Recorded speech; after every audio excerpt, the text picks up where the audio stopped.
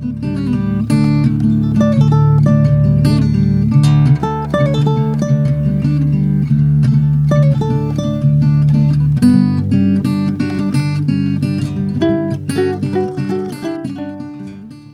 goldfish. I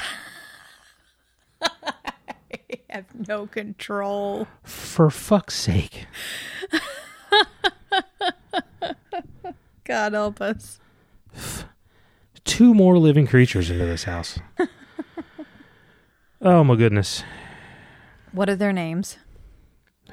Whose? The goldfish. Oh, well, one of them's Goldie. Of course. I think the other's Sam. Okay. Sam I am. All right. He's a fish. That's fine. Welcome to the Duke and Duchess podcast. Welcome. I'm the Duchess. I'm the Duke, and this is episode 23. And today we're talking about Patrick Rothfuss's The Wise Man's Fear, chapters 94 through 103. All day long. Next week, we're going to go through chapters 104 through 111 if you're reading along. Good to know. I'm going to start reading that tonight, so I should know where to stop. Oh, it's an exciting one. I'm going to be reading over your shoulder the first chapter. Yeah, because this one just sort of ends. There's no real, kind of climax or arc to it. Right. So, I never really know, and that's one of the exciting things about this book. You really don't know what's going to happen. You really don't. So before I get into the section summary, why don't you do the spoiler policy? Yep, absolutely. So the spoiler policy is very simply that we will not spoil anything past chapter 103 of The Wise Man's Fear. Liz has read these books several times. I have never read these books, so for me, all of this is new. So we will remain as spoiler-free as we can possibly be. So this was an interesting section the first time that I read it. I think that I was a little more surprised by the appearance of Felurian than you were. You know, we had been kind of talking about it, and I hadn't realized, but I had kind of from the beginning always assumed that Felurian would be a real character, in the same way that I assumed that when Quoth said he burned down the town of Traben, he burned down the town of Traben. So I assumed when he said he spent the night with Felurian, you know, and came away with his life and his sanity, I assumed that this is what we were going to get. And it turns out that was a good assumption to make. So for listeners who haven't just read this section of chapters, quick recap. In this section, we talk about Quoth and his band leaving the bandits' camp, and they run into Felurian. Quoth chases her into the Fae and manages to avoid being turned into a sex zombie by discerning her name. But instead he turns into a sex god. And, of course, real stud. He learns about the Fae, the moon, lots of other things. Innuendos abound. Oh, she had that Camarillo Brillo. So, yeah, it was, it kind of was what I expected.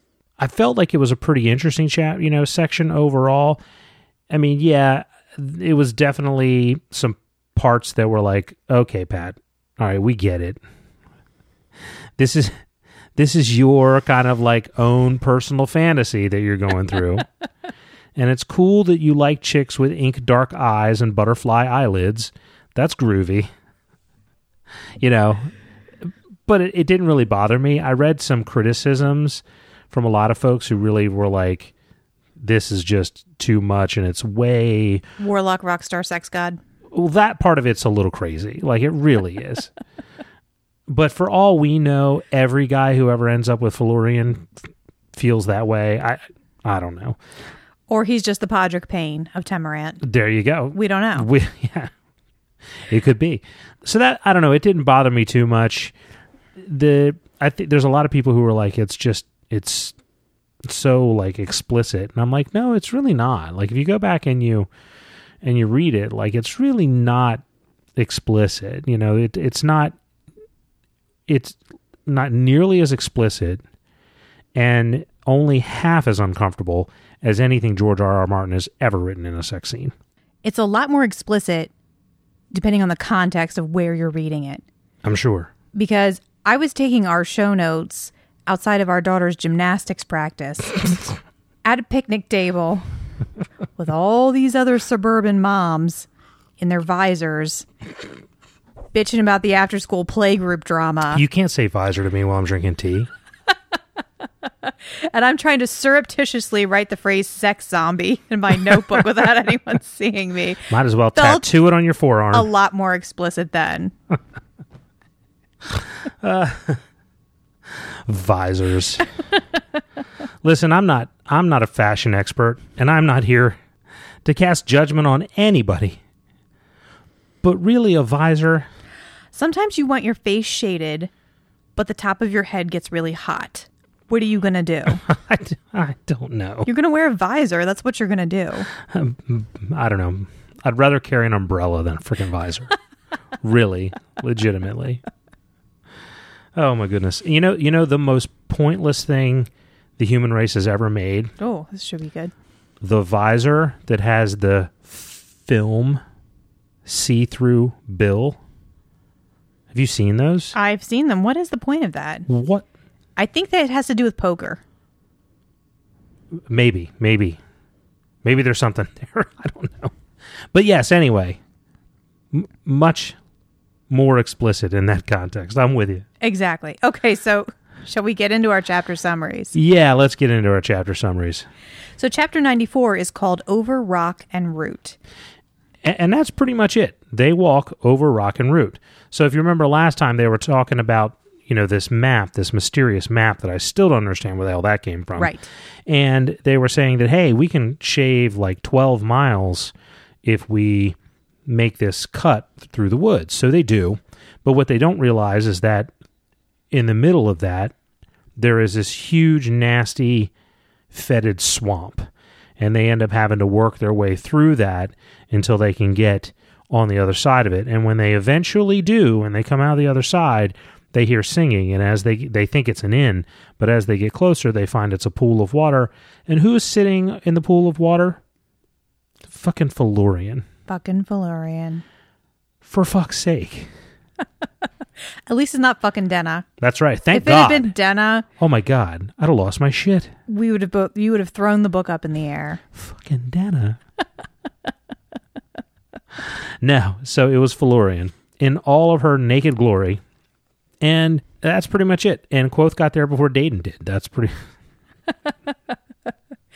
That's pretty much the chapter. A couple of things for me this chapter that stuck out were, number one, hitting the swamp, I think, was a nice reminder that they are off the edge of the map. Even though they have a map, we talked about those inside edges, and this is definitely one of them. So this is all ground that is rarely trodden by humans. And so nobody thought to mark the fact that there's a swamp there. A huge freaking swamp. Exactly. Yeah, which is why the road goes around. Right, exactly. But, So there they are off the edge of the map. I also liked the sweet moment that happened between Dedan and Hespe. Yeah. Where she's wounded, but not super wounded, and she's still is kind of leaning on him. So you like seeing that grow a little bit. They're like the anti-Simon and Fela, in that they're both assholes, but at least they're the perfect assholes for each other. There you go. By the way, Dedan, I just realized, has to be played by Adam Baldwin. Nice. Right? I like it. Yeah. Or Billy Baldwin. No, not one of... You know who Adam Baldwin is, right? Oh, yeah, Not yeah. Alec Baldwin. I'm sorry. Adam Baldwin. Adam, who played Jane. Who played Jane, yes. Perfect Dedan. Okay, we can still be married. Yeah. No, we're good. We're all good. It's all good. And the third thing I noticed was that they find Felurian under the light of a... Full moon. Full moon. So we always take note of the moon. Yeah, and then there's an explanation for that as we get towards the end. Indeed. So did anything else stick out for you with this chapter? Or? The only other thing I noted is that Hespe, when she really needed to, was able to handle Dedan quite soundly. Indeed. Which I found to be pretty interesting. Right. Because we kind of marked that Dedan is not a pushover. He's a loudmouth, but he's not a pushover. And Hespe, however you say her name, was, able to tie him up in a pretzel pretty darn quickly. And then the only other thing to keep in mind is he goes into chapter 95 smelling of nasty ass swamp. Untrue. Okay. Untrue. at the end of chapter 94, they find a stream. They change their clothes. Yeah, but they said they washed off the worst of the stink. Okay. Man, have you been in a swamp?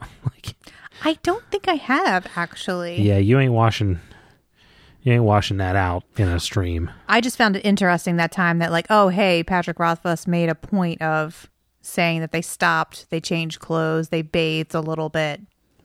Freshened up, right. Tops and tails. Exactly. Whore's bath.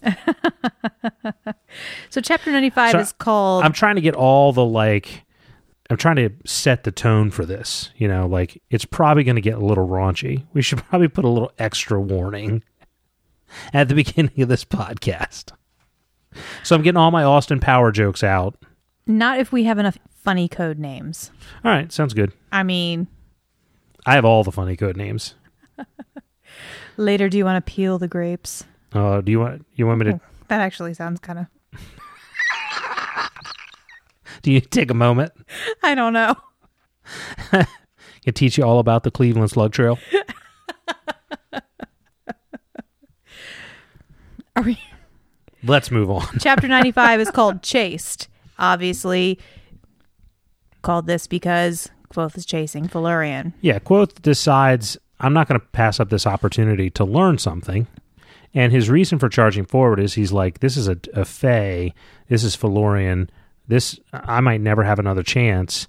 The things that they could teach me, it would be amazing. So that's his rationalization for what he's doing. He runs off, he chases her, they embrace, and like goddamn Fabio on the cover of a romance novel, he instantly knows exactly what to do.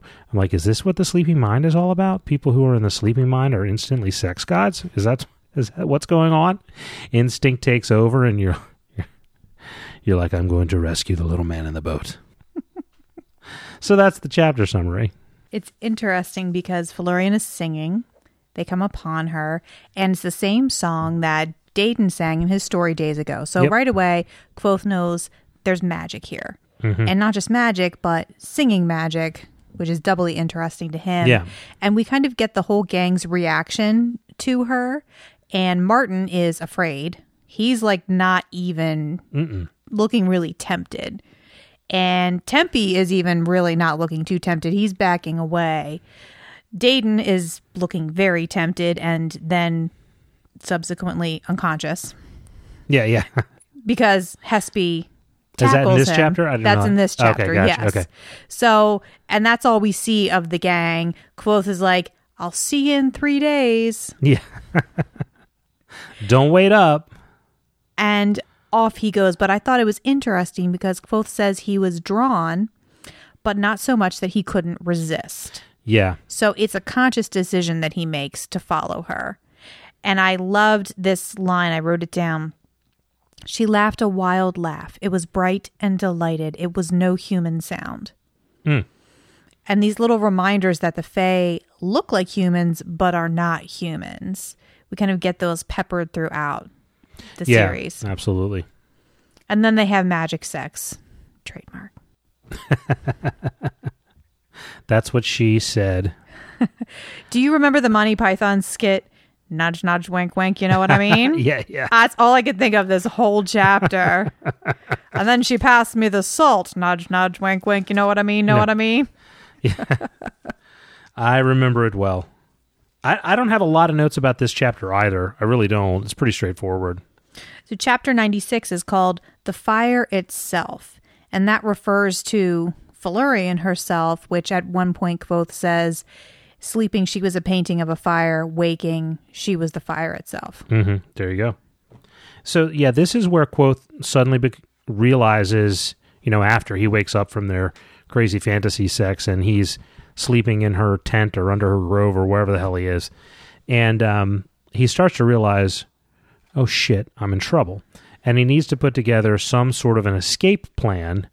And here we kind of go through the process of what was going on in his mind, and he begins to play her music, and that sort of gets him kind of on some degree of a level ground. The chapter ends with him making the hint that he might have to go, and her kind of hitting him with the sex hammer in the back of the head, the magical charm. she whipped out her invisible, metaphorical female penis and smacked him in the back of the head with it. And he realizes she's using that sort of sexual charm when she wants to, and she can use it almost like a weapon, and him trying to kind of resist that. So that's really kind of what happens in this chapter. This is a little bit more of an interesting chapter than the first two, which were just sort of kind of setting the stage for us.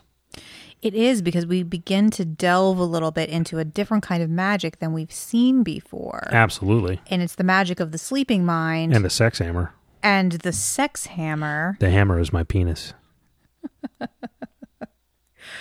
And it's different from the system that we've been taught. So it's cool to look at. So, kind of breaking it down step by step, we have Kvothe wakes up with wicked afterglow.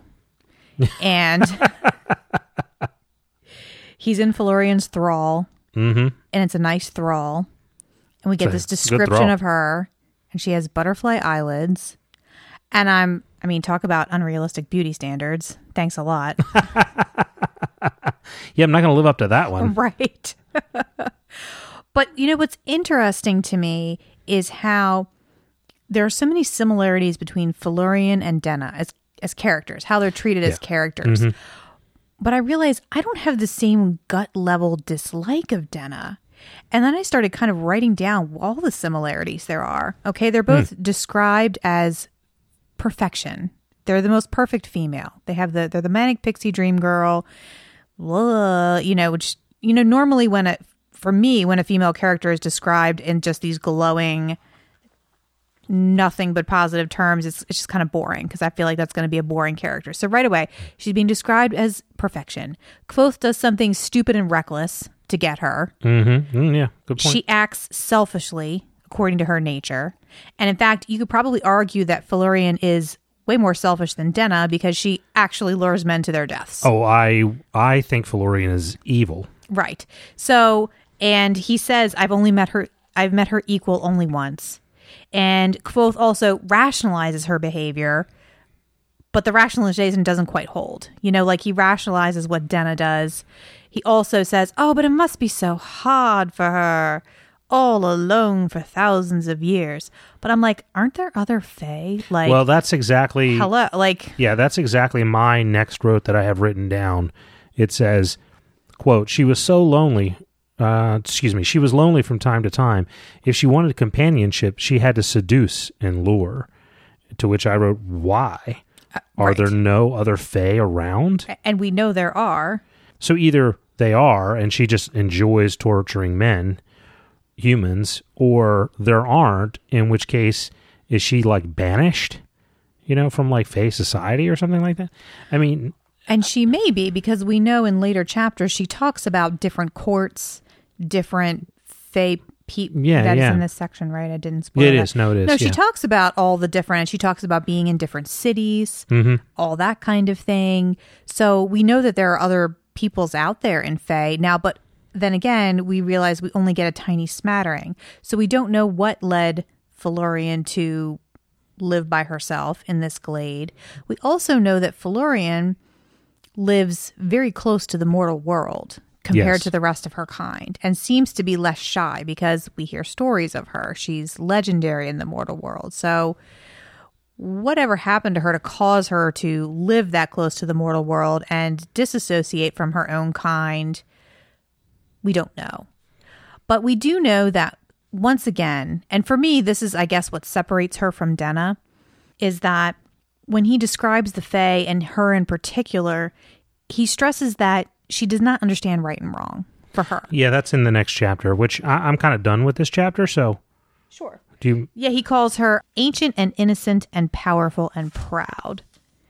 And for me, that's what's different. Denna is human, and it's very clear that she knows what she's doing is wrong and hurts people. She doesn't feel like she has a choice, so she does it anyway, or her goal is more important, or whatever. But for me, that's what separates the two. Yeah, understandably. So what's the title for 97? 97 is called Blood and Bitter Rue. And so this is where really sort of the confrontation between the two of them really takes hold. And wizard battle. It's very wizard battle, right? And Quoth, gets angry that she's attempting to control him, and he recalls a horrifying scene back in Tarbean, which allows him to kind of summons up enough anger to sink into his sleeping mind, where he is able to once again call the name of the wind, and really to imprison her. But at the end, he lets her go because he doesn't want to kill her, and just sort of sits there and kind of mopes. Right. So do you want to go through what you've noticed from this chapter first? So this is where I started really kind of thinking about who is she, and this is, and just like you said, I noted where he said that Felurian's not evil, she's fey, and that means she's pure desire and pure innocence. And I thought, who else is pure desire and pure innocence? A child. But she's like a child with a magnifying glass and an anthill.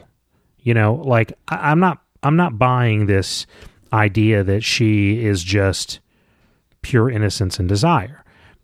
And she's treating humans like they're pets. But if you and I knew a human who went out and kept buying, Great Danes and German Shepherds, and then 2 months later they were dead, after 10 or 15 dogs, don't you think we'd start to be like, dude, like something's fucking wrong? Like they're supposed to live longer than that. You're doing something wrong. Like that's a very good point. She knows what she's doing.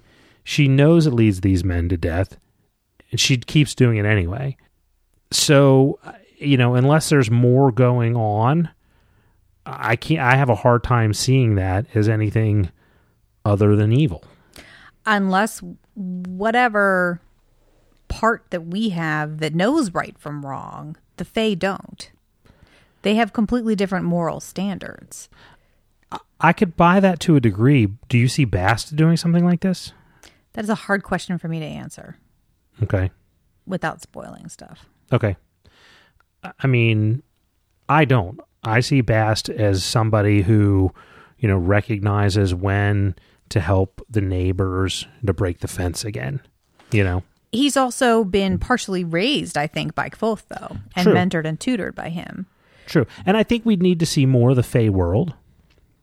Yeah, But even if this is normative behavior, I'm looking at it from the perspective of somebody who's a human. And in my eyes, that's just evil behavior. That's an interesting perspective. I don't know if I agree with you or not. Yeah. Well, and I want to be clear, I don't mean bloodthirsty, out of her mind, not trying to say that she's, entropy. She's not Chandrian. She's not out, to be as vicious and evil as she can, because we spent some time with her. And, but I think her callousness towards human life, to me, is an act that is evil. Not to say that she is evil. I think we could go back and forth about this for a long time, but We'll marmalade it up. I think it's marmalade. Fair point. So some things that I found interesting. First is that, so we've got Kvothe, and they're basically locked in this mental battle of wills. And the moment that he gains mastery, the moment that he is able to awaken his sleeping mind and see her name, happens when he stands fully in his identity. And the quote that I wrote down was, I gathered the pieces of my mind and fit them all together. I was Kvothe the trooper, Edema Rue-born. I was Kvothe the student, Relar under Elladan. I was Kvothe the musician. I was Kvothe.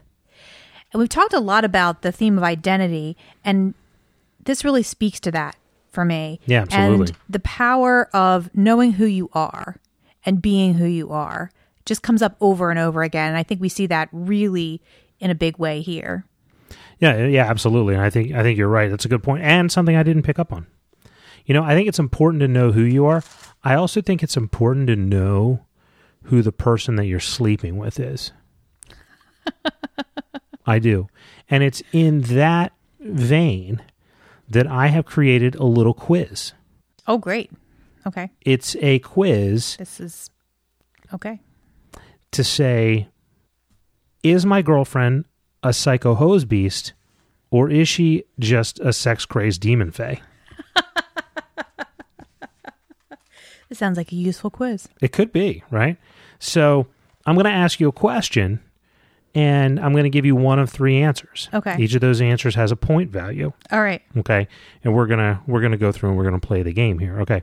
So after marching for hours in a dank, fetid, rotting swamp, does your lover 1. Tell you to take a shower, 2. Make you stand naked on the porch while she sprays you with cold hose water and throws scrub brushes at you, or 3. Does she writhe beneath you, lithe and languorous? Or languorous, excuse me. Obviously, she writhes beneath me, lithe and languorous. 3 points for you. Hold on to that. Okay. So, when making love, does your lover set the mood by putting out candles, soft music, and lingerie? That's 1 point. 2, by setting out a bucket of KFC, Led Zeppelin 4, and an air mattress in the back of her pickup truck. Say no more. I don't even need to hear the third one. Okay, fine. But tell it to me anyway. Oh, okay. Or does she create a haunting melody and lyrics in a tongue no human ear can understand? Ooh, nice one. All right, so 2. So you got 5 points so far. All right. Okay. So when she touches you, do you feel 1, warm, loved, and safe? 2, exhausted, sore, slightly humiliated? Or 3, like a lute string tuned too tight and breaking? I don't even know. You don't really have to answer. Okay. I'm just reading them. No, I need to know. I'm going to have to go with the lute string on this one. Lute string? Okay. Yeah. That's fair. So her eyes, are they like 1, 2 pools of starlight inviting you home? 2, like tiger's eyes, ready to pounce? Or 3, are they blue within blue, as dark as ink, iris pupil and all, with eyelids made of butterfly wings? A. Okay, gotcha. So you have 9 points, I think, so far? Yep, okay. Is her voice like 1, she sounds like a woman? 2, she sounds like a sailor, only drunker and slightly higher pitched? Or 3, does she speak soft, high, and clear, entirely in lowercase letters, her voice carrying equally across a small room or an immense canyon? Lowercase letters for the win. For the win. And nice catch, by the way. Thank you. I just caught that this time. The lowercase letters? The lowercase letter thing. So why isn't lowercase letters? Except with her name. Oh, I didn't pick up on that. When she's using her own name, she will use the capital F. Gotcha. Okay. All right. So the first time you made love, was it like 1, sweet, innocent fumbling, exploring each other's bodies as you get to know each other? Was it like 2, angry? Or was it like 3, you were instantly a lovemaking expert, the kind that only lives in romance novels? You came 7 times, all this despite being a virgin. 3. There you go. I learned it from books. All right. When you have to go and leave, does your love, 1, send you off with a kiss? 2, quietly slip a tracking bug in the back of your car? Or 3, hit you with magical fairy power that makes you forget that you have a job, a family, a life, or even free will? Oh, 3 for sure. Clearly. So that means that gives you 17 points. Okay, so I'll read you the legend. Okay, if you score between 7 and 9 points, you lucky bastard, marry her already. If you score between 10 and 11 points, perhaps consider dating for a little longer. If you score between 12 points and 18 points, call the police, make a will. If you score between 19 points and 21 points, sit back, relax, enjoy it. You're going to die anyway. That was a beautifully done quiz. Thank you. I appreciate that. Well done. Chapter 98? I actually have some more kind of interesting thoughts about Chapter 97. Oh, I'm sorry. I didn't mean to cut you off. That's okay. It was not my intention. It was a good quiz. I'm just so worried that I'm a psycho hose beast. You're not. See, we took the test. Did you take the test? I wrote the test. Before we move on, I just want to go back quickly to this theme of identity that we were talking about and what happens toward the end of the whole wizard battle. Mm-hmm. So Kvothe and Felurian are going at it. They're having a battle of the wills. Kvothe stands in his identity, really puts the pieces of himself back together, which we don't see in him very often in his life. Kvothe is a very compartmentalized character. He's an Edamaru when he's a child, but he doesn't talk about that part of his life when he becomes a student. He doesn't talk about his life in Tarbean to anyone. There's all these little boxes that he keeps himself in. And so that makes me wonder, is that part of what his problem with the sleeping mind has been? Because as soon as he puts them all together, his sleeping mind just unwakes. That could be. Your point about him being compartmentalized is very accurate. And we've talked about that in other chapters where he has kind of lived a life in stages. And in those stages, he was different people. So that's a good point. Did I say unwakes? I didn't hear you say that. Is that a word? I'm so tired. I didn't hear you say that word. Okay, good. I'm sorry. Moving on, though. So Kvothe has this wonderful moment and his power kind of opens up and he sees himself for a minute reflected in Felurian's eyes. And it says here that his power rode like a white star upon his brow. And this is really significant because if you go back to the Name of the Wind and when Scarpi is telling the story about when Aleph made the Aemir, he says the fire settled on their foreheads like silver stars, and they became at once righteous and wise and terrible to behold. And I don't think that's a coincidence, that imagery being exactly the same. And I remember, when you said that, I remember the reflection part, but I didn't catch the white star point. And I'm disappointed that I didn't catch that. Well, it was a long time ago, but in the books. Yeah. Oh, yeah. Well, I definitely didn't remember it. But usually if I see something that's out of place, I'll go back and I'll try and look for other instances of that. And that just didn't catch my attention. Well, and this isn't the first time that Kvothe has been compared to an Aemir. We've seen it a few times. We've seen Simon saying that he's like one of the Aemir because he likes to do what is right. We've seen Ori compare him to one of the Aemir when she sees him with blood on his hands. So there's definitely some very heavy hinting that absolutely, Kvothe and the Aemir are tied, or maybe one day he's going to be recruited by them, or either way, their katet, their destinies are tied together. Yeah, and we've made that observation before, perhaps not as directly as this. Right. But absolutely. No, it's a good catch. I'm glad you brought that up because I did not catch that. So chapter 98 is called The Lay of Felurian. And in this chapter, Kvothe figures out how to play the greatest player of all time, basically. Yeah, he does. So this is sort of the denouement after the giant wizard battle. And they're kind of on even ground. Nobody's trying to throw magic at anybody. And they just sort of start kind of talking.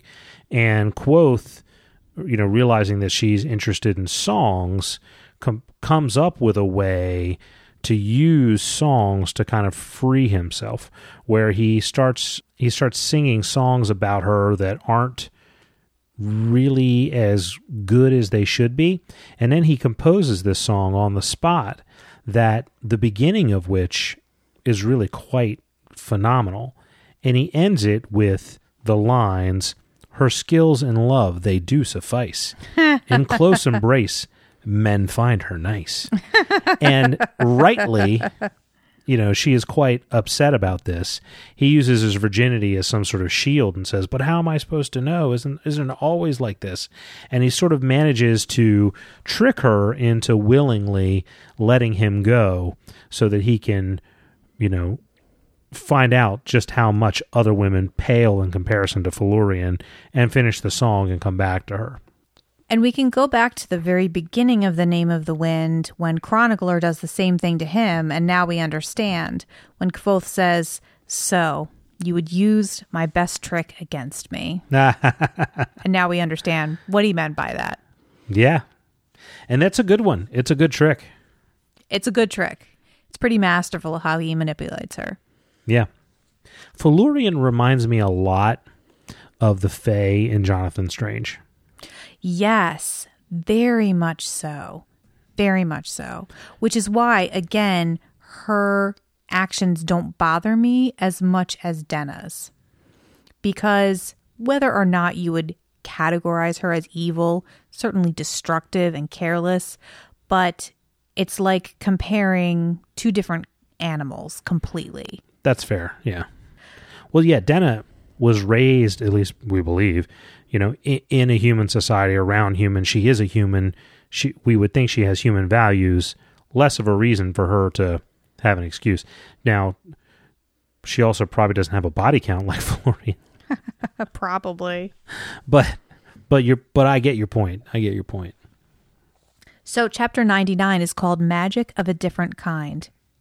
Yeah, and so here is where Kvothe goes into a long sort of conversation about his deliberately crafting his reputation, and then he realizes suddenly that he's not in Tamarin anymore. Like, he wanted to run away. He's not even in the same world. And then he realizes he's got to find a different way to kind of get out of there. We get into a lot more of Felurian teaching him about sex.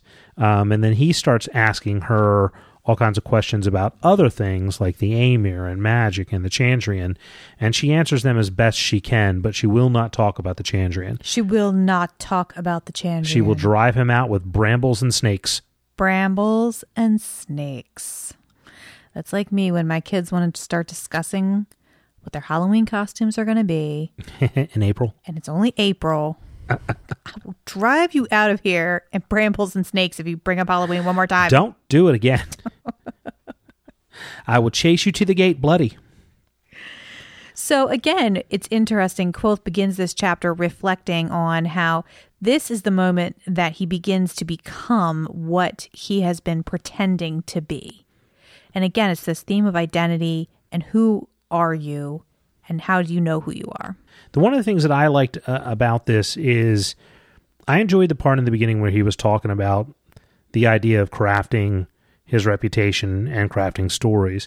And he talked about the idea that even though everybody knew that most of the stories about him weren't true, there was enough truth in them that people would still continue to tell all the stories. And in the telling of the stories, because when you're the person telling a story, you have to kind of put yourself in the role of the believer for a little while. People would start to believe the stories. And that was just an interesting part of it to me. I like the comparison that he made there. And if you think about it, when you're in the position of being a storyteller, you have a little bit of power over the person, the group, the crowd you're telling the stories to. But him being the person creating his own stories, he holds a little bit of power over the storytellers, and that over time, the stories sort of become their own truths. That's a really good commentary.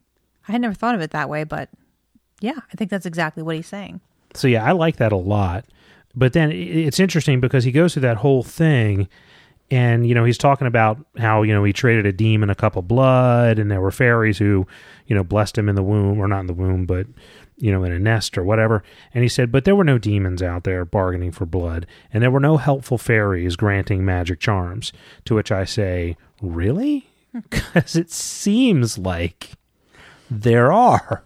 Right? Seems a lot like there are. Right, and this is the chapter where Felurian starts telling him sort of piecemeal about the world of the Fae. And I think it's interesting that when he asks her about the Aemir, she says, there were never any human Aemir. Those were like children dressing in their parents' clothes. Mm-hmm. So right there we kind of learned that there were some non-human Aemir. Yeah. To begin with. And it also is interesting because this gives us an explanation for why Kvothe isn't going and exploring the rest of Fae. Because apparently whatever Felurian has told him is enough to make him realize that that would be incredibly foolish and dangerous. Yeah, yeah. Because apparently the Fae are all batshit crazy. Sounds like it. If they're all like her, they sure as hell are. Completely bonkers. Well, and it talks about a lot of petty arguments, and if you walk in here and you're carrying only one of this kind of animal, it's an insult, but if you're carrying two, it's fine, and, things that you would never in a million years be able to guess as a human. But she does teach him all kinds of cool sex moves. The hushed heart, the pinion wrist, the chocolate starfish, the blumpkin, the chicken head, the bedroom rodeo, the beating guts, the Camarillo Brillo, the assault with a friendly weapon. But you know what I mean. I know. I mean, you get where I'm going. The one thing I did like, though, is that he starts asking her other questions about other things, and he says, as great a teacher as she was in the ways of love, she really wasn't that great of a teacher when it came to other things, which is cool because, if she was, teaching him all this and she was also, all these other things, I would find that somewhat, unrealistic. Right. So I thought it was interesting that, she is just piss poor when it comes to being able to take herself outside of her fayness to be able to try to explain something to him. She can't do it, And then that makes me reflect on characters like Galadriel from like the Lord of the Rings, that's a Mary Sue. Like, good at all things, all the time, forever. And it just kind of shows you a difference between, some of these different kind of fantasy ideas of the elves, the fae, etc., and different ways that people kind of hold the characters. Yeah, that's a very good point. And I like at the end of the chapter, he talks about how people try to liken humans and fae as being like dogs and wolves. Yeah. He said, but that's not even a good comparison. Humans and fae are more like water and alcohol. They look the same in the glass, but they're completely different. And one will burn and one will not. Yeah, absolutely. And I think that's just a good way of putting it. And I like the way you compared it to the fae in the Jonathan Strange world, because that's probably one of the most similar. Yeah, I would think so. Yeah, absolutely. And then that's where they come up with the Chandrian, and she makes him, she says she will not talk to him about it. She swears on it by the power of salt and stone, by the power of her vagina, by the power of her queef. She will not talk on this thing. It's very interesting because we've certainly seen a lot of refusal to talk about the Chandrian in the Mortal. Yeah. Now here's a being as old and powerful as Felurian. And she's not even... And she's terrified. Yeah, clearly. Which, that says something. It does. That really says something. And, if I can't get out all my stupid sophomoric sexual innuendos in this episode... Where are you going to get them out? Then what episode can I get them out in? So if I'm being over the top for you, it's the Felurian episode. It's all right. Cut me some slack. So chapter 100 is called Shade, obviously, because in this one, they make a shade.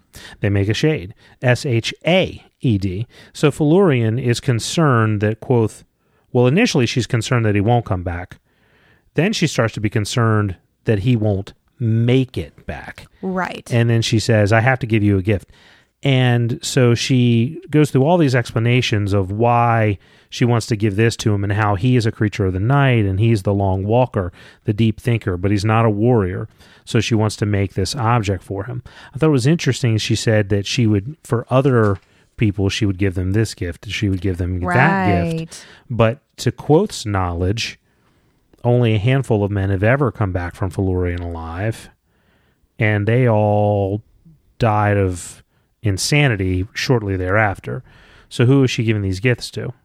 Now, it could be people that have just escaped history and she's going back, many hundreds of years, or it could be that these are people that we simply don't know about for whatever reason. They were smart enough to keep their mouth shut. Or it could be that she's talking about other fae. Right.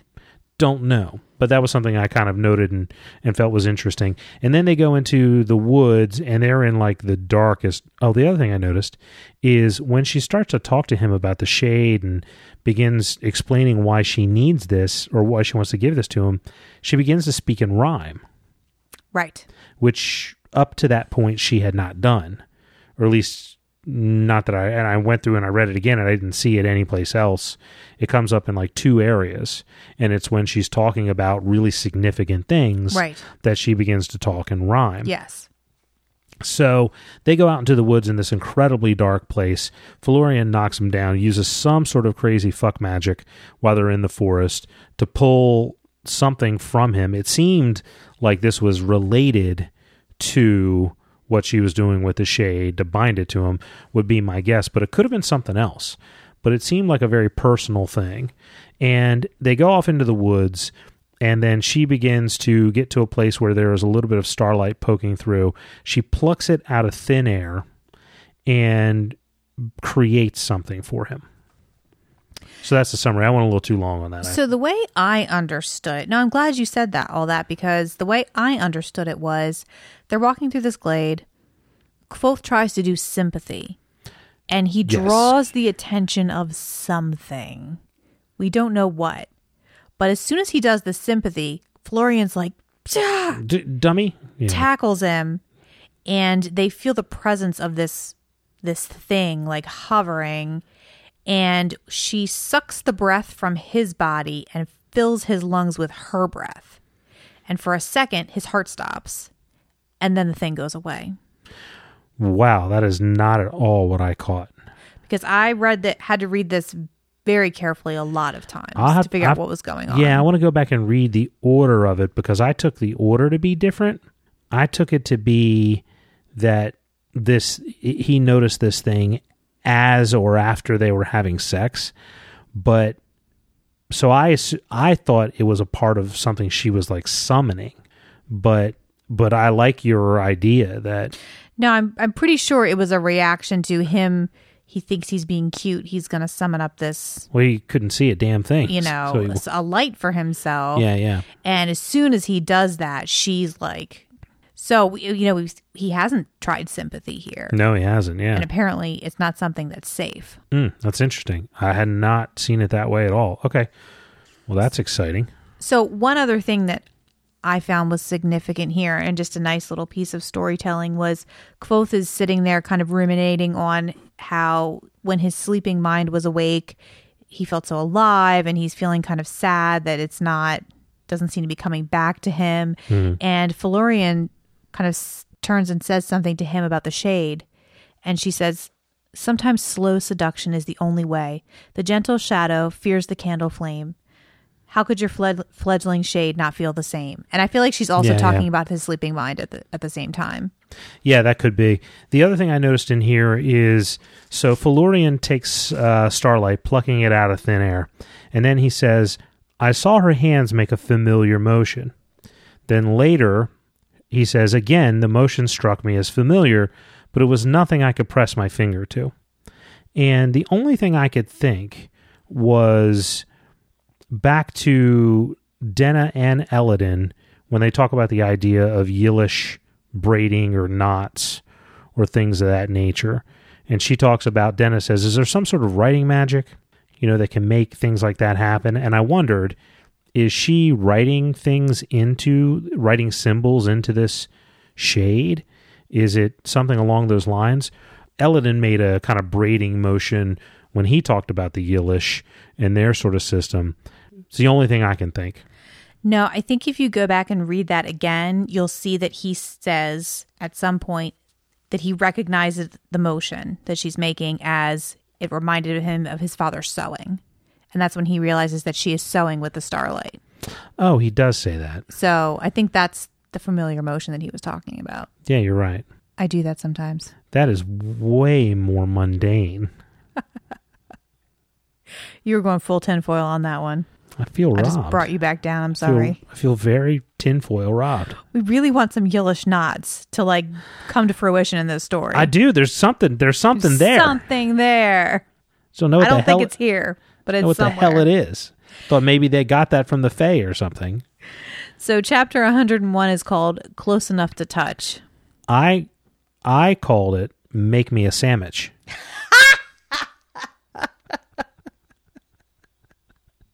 Because all that happens in this chapter is that Kvothe explains that there were some things that he could remember. Make me a sandwich.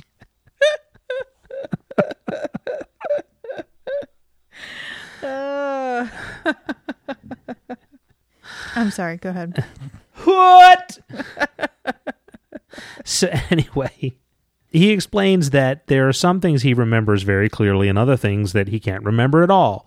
For instance, it was always light in her tent, but he never remembers there being a candle. He remembers eating, but for the life of him, he can't remember where any of the food is. He also talks about, I don't know if it's in this chapter, but it may have been the last one, about actually, I think it's the next one, where he talks about gramarye and... It's this one, yeah. Okay, and I forget what the name of the next one is. Glamory.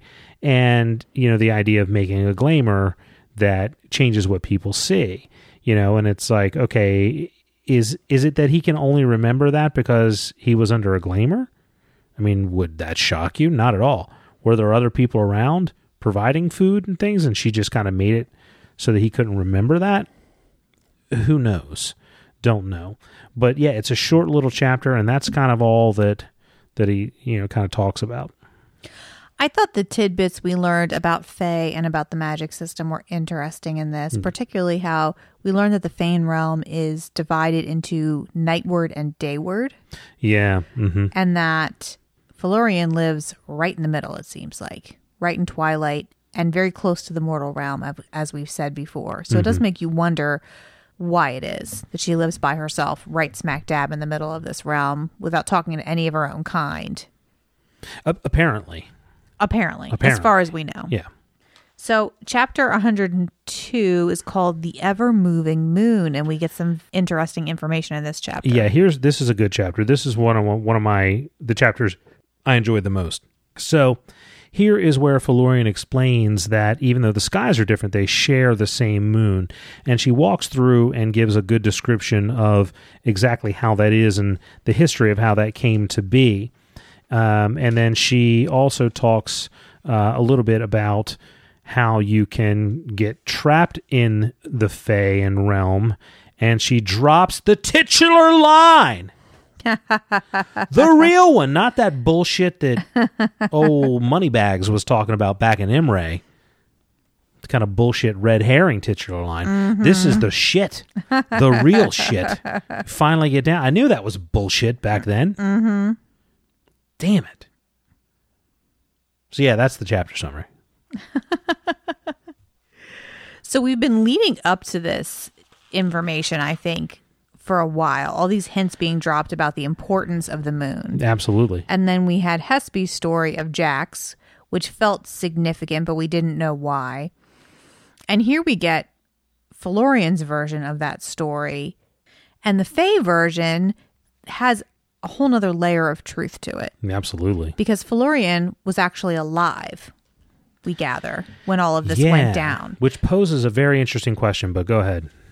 So basically, Felurian, just quick summary, because this is all, I feel like, important information. Felurian tells him that before there were men and Fae, there were just... There was one world. One world. Yep. And in this world, there were those who had their eyes open, who knew the deep names of things. But they weren't namers. They weren't trying to have mastery. Then there came knowers who thought of mastery. She called them the shapers and the dreamers.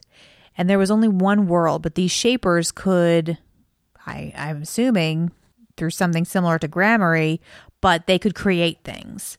And it's interesting because we hear of Felurian talking about being in a city and eating a fruit and seeing and being around other people. So we know that she was at one point living in some sort of society, not just all by herself, naked in a glade. And this is apparently before the Fae existed. Exactly. And yet there she is.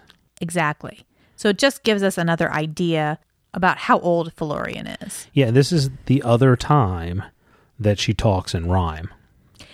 Exactly. So we know that this is important. And I think that this story is going to become very crucial to this greater mystery that's going around. So there's one world. The Shapers made the Fae to sort of be their little playground, and they each made a star. But the greatest shaper of them all didn't just want a star. He wanted the moon. So he drew the moon into the Fae world, but not entirely. It still goes back and forth. So we heard the mortal version of the story of Jax, who fell in love with the moon, who trapped part of its name in the box. Now we get this version of the story. And the quote that I wrote down here is when he asks about the greatest shaper and who was he. And she says, "I will not speak of that one, though he is shut behind the doors of stone." Yeah, I put a big asterisk next to that one I as bet well. you did, yes. So, and then she tells him that he needs to come back on the full moon because if he comes back on the dark moon, he could get trapped. We also learn that things that protect against the Fae are iron, fire, elm, ash, copper, knives. And we also learn, interestingly, that the Fae shed some of their power when they go into the mortal. Yeah, absolutely. She says that, which is why she says not many of them do, and the ones who do know how to be unseen. You know, yeah, and I really enjoyed the description of, she said, when the moon is full, the 1,000 half-cracked doors that lead between my world and yours are opened. You know, and that, to me, that's where all the Waystone Greystones are. And that motherfucker trapped behind the doors of stone is behind the 4-plate door in the Lackless compound. Interesting. There is a lot of speculation that the Lackless door is the doors of stone. Hell yeah, they are. And I think that's a good speculation. That's my speculation. Yeah. So who do you think the greatest of the shapers and namers is? I don't know. Because That's a good question. If we go back to the story that Scarpy is telling about the creation of the Chandrian, they talk about before Lanre became Haliax. Yeah. Fighting a battle and locking an enemy behind the doors of stone, I believe. Really? I believe. Ooh, I'll have to go back and read that. That's just occurring to me, and I'm pretty sure that's true, but I didn't double check before the podcast. But I'm pretty sure that's true, and he is that Lanre locked some enemy behind there. Okay. Because I think some people feel, and I think at least at some point I felt like, well, maybe Haliax was this one. But we know that he is only about 5,000 years old. He's also not trapped. Exactly. You know, unless there's a part of him that's trapped and what we're seeing is some sort of avatar of his. But it seems to hold quite a lot of power, so... And it's interesting because on the urn that had the Chandrian painted on it, Haliax was surrounded by moons. You're right. I am. I do that sometimes. You do. You do it all the time. No, I don't know. I mean, I thought briefly maybe Aleph, but I have to go back and do some more digging into that one. That's what I love about this book. There's a lot to dig into. That's what, to me, is exciting about these books. So the last chapter is called Lessons, chapter 103, and it's a very short one again. The only thing I wrote is Quoth's waking mind is at it again. Sort of him coming up out of that sleeping mind, and he wants to know more about the language, but he won't accept that the magic is what it is. He's just like, but how? But how? But you shouldn't be able to grab Starlight, you know? And he almost just, Felurian says, hey, would you get that for me? You know, like, hey, here, hold my beer, you know? And then 5-0, you know? Hey, would you grab that for me? And he is able to briefly grab a piece of the Starlight before he realizes what he's doing. And like the apostle who fell in the water, he loses the Starlight as soon as he realizes what the hell's going on. And it's just his waking mind is in charge again, and he's not able to grasp it. And that's kind of how it ends. All I wrote was, Kvothe is rubbish at shade sewing. He should have spent more time with the Yillish. And at some point, Felurian says to him, you know too much to be happy. Yeah. And we've had that said to him before. Yeah, I noted that too. Not the first time that's happened. I can tell you it's interesting to me because back in like chapter 99, I thought, okay, Kvothe is going to leave. You know, because like 98, he kind of they have their little, 97, they have their big battle. 98, they have their little wrap up. He says, but how can I know if I don't go out and experience some life, and I'll bring back your song. And then we spend the next 4 chapters Doing it in the woods and playing with Starlight. And I'm like, okay, well, I guess he's just going to hang out for a while, you know? I mean, and the thing about it is that he can't just leave. I guess he can wait until the moon is full again and then run around at random and hope that he finds one of the half-cracked doors. Because if he wanted to just get up and run out of that tent, you know, back in chapter 96, he wouldn't have been able to go anywhere. And he's kind of got to wait on her to escort him out. Yeah, I get the impression that she can take him out. Yeah, she can take him out. But my point is that he's still under her power. Right. Even though she's not really like controlling him mentally or anything, he can't just leave. He doesn't seem to be having too hard of a time with that, though. He doesn't. Honestly. He's not in a hurry. I mean, would you? No, and she's like... I mean, you would because you're married, but... Of course, absolutely. You know, she's like, oh, let me make you breakfast. And then, would you help me do these dishes real quick? Oh, and you know what? I think I got something up in the attic. Would you mind? I can't quite reach it. I left my scrunchie at your place. Can I come by and get it? Yeah, like she's just coming up with every... I've got to... Hold on, let me knit you these socks. But she made him a sweet shade. Not yet. I mean, she's working on it. She's working on it. She's like, I got like 3 toes done in this sock. You can't leave. No, it doesn't seem like he's all that itching to leave either. No, though, agreed. You know. So, yeah, that was the only thing I kind of noted here at the end. I was like, okay, so... You know, I expected this to be a shorter thing, and he's just kind of hanging out there. I get the impression he's going to hang out in the Fae world as long as he can and learn as much as he possibly can. And you know what? Good on him, because he doesn't know when or if he'll ever be able to come back here again, you know?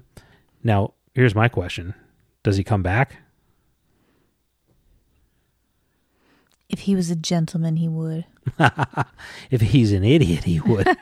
Because as he said in the text, there was no, if I came back a second time, I would never leave. Nope.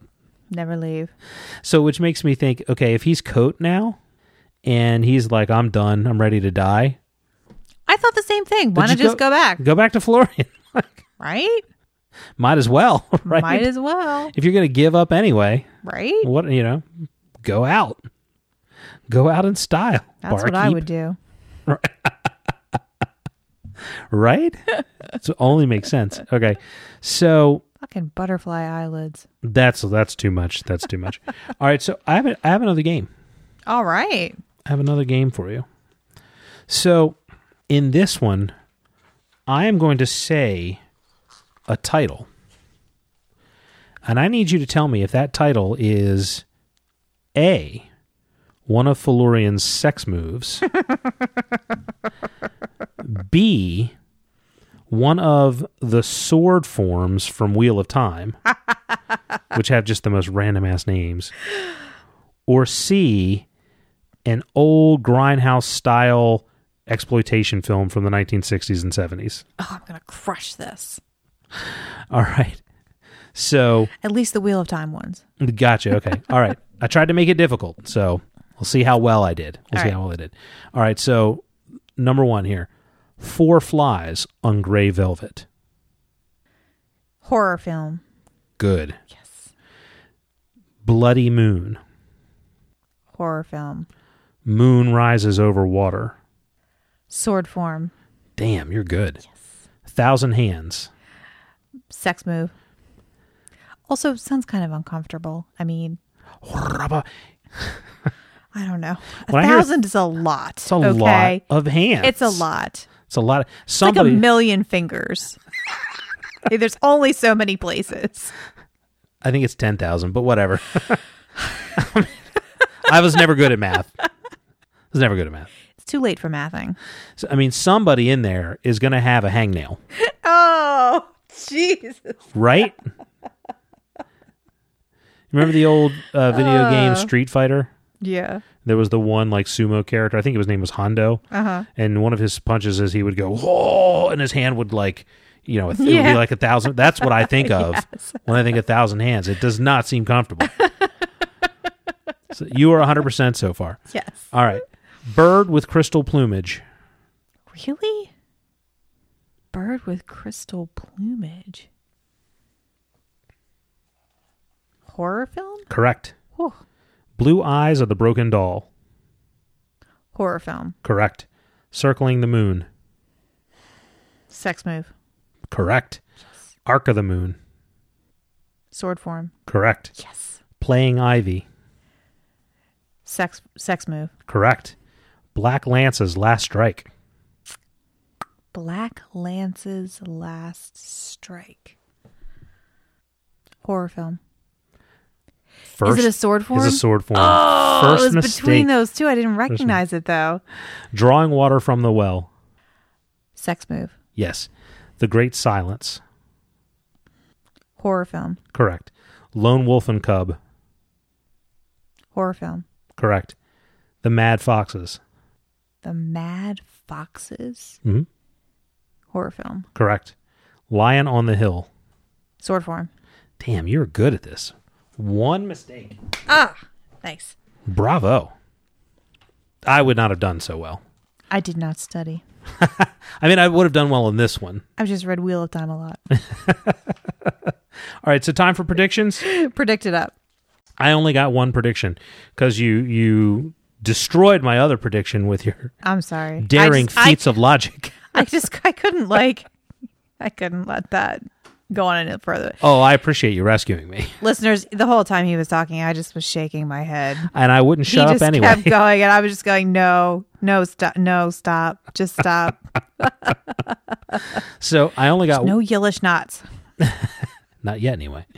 I only got one prediction, and it's that the biggest shaper, the baddest mother shaper of them all, the maddest mother shaper, is located behind the stone door in the Lackless family compound. That's a good prediction. That's it. Yeah. It's my only prediction. It's my onlyest predictions for this time. Call him the baddest mother shaper. The baddest mother shaper of them all. Say show enough.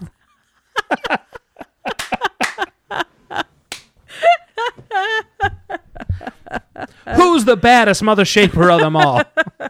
Is the show gonna Harlem? That's right. That's right. That's what I got. Nice. Okay, listener questions? Anything? We got some interactions. Give me 1 second here. All right, going back and taking a look, we had Izzy Kaneda who said, I'm trying to understand the Duke's casting for Tempe. Are we thinking of the same John Goodman? Thank you, Izzy. Yes, we are. Thank you. The exact same John Goodman. Someone is thinking of John Goodman.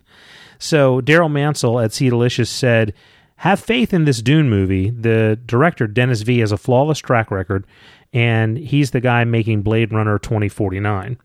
So I'll have to check. And I saw the trailers for that, and it looked really good. So I'm excited for the new Dune.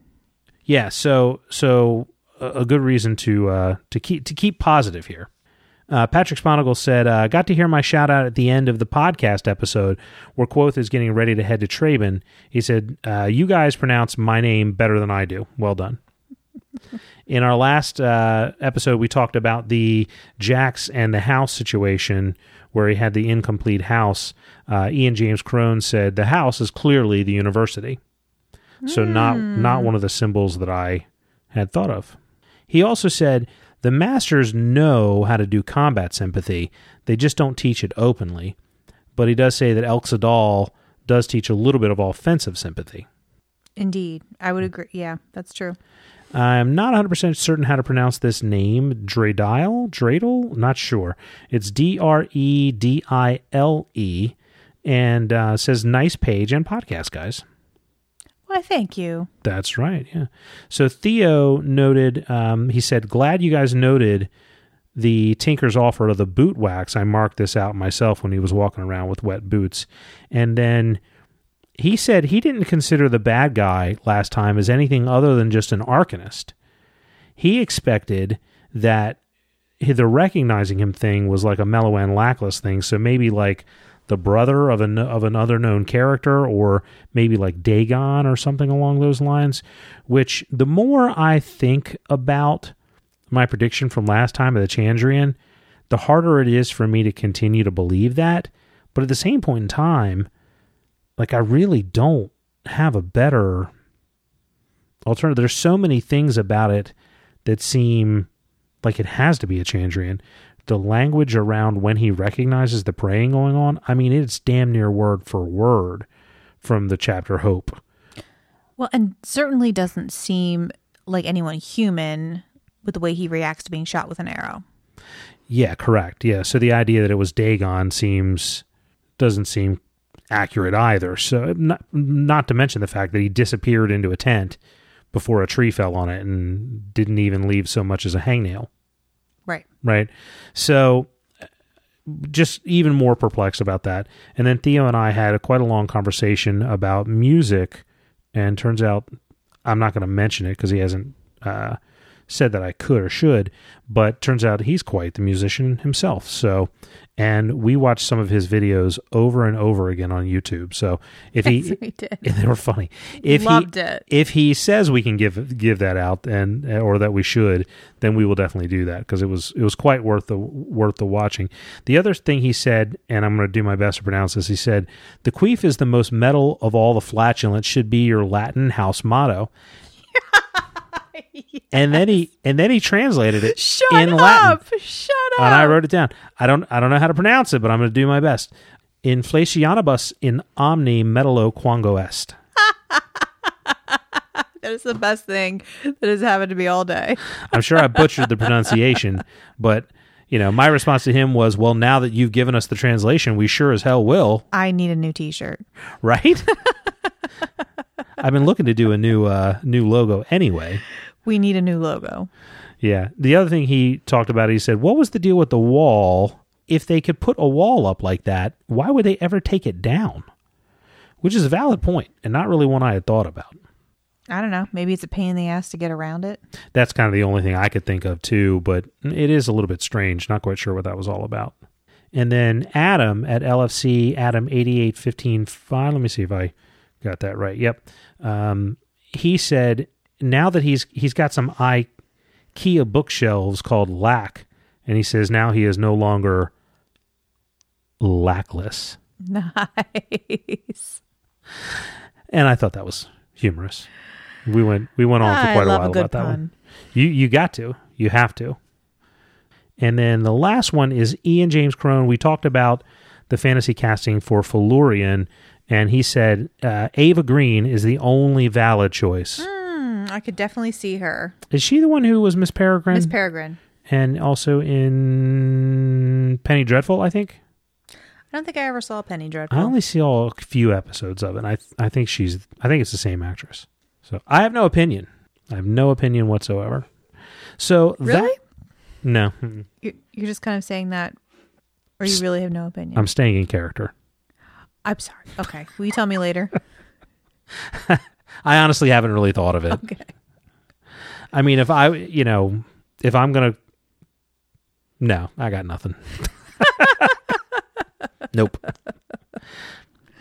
Not touching it. Not happening. So, no, that's really all that I've got. So, if you want to help out the podcast, we haven't said this in a while, we love to get iTunes reviews. We really love them. It tickles our fancy. It really does. We like it. The other thing we like more, though, is just word of mouth, because we are a very, very niche podcast. So the only way we're going to get people to find out about us is if you share us. Share us on social media. Talk to your friends at the water cooler. Maybe, put out, take some of your company's marketing budget and buy us a billboard on 95, something like that. That's all we ask, not too much. Tell a friend. You can find us at the DukeandDuchessPodcast.com, also on Twitter at the D&D Podcast, and on Facebook at the Duke and Duchess. And that's all we have. Good night, everybody. Good night.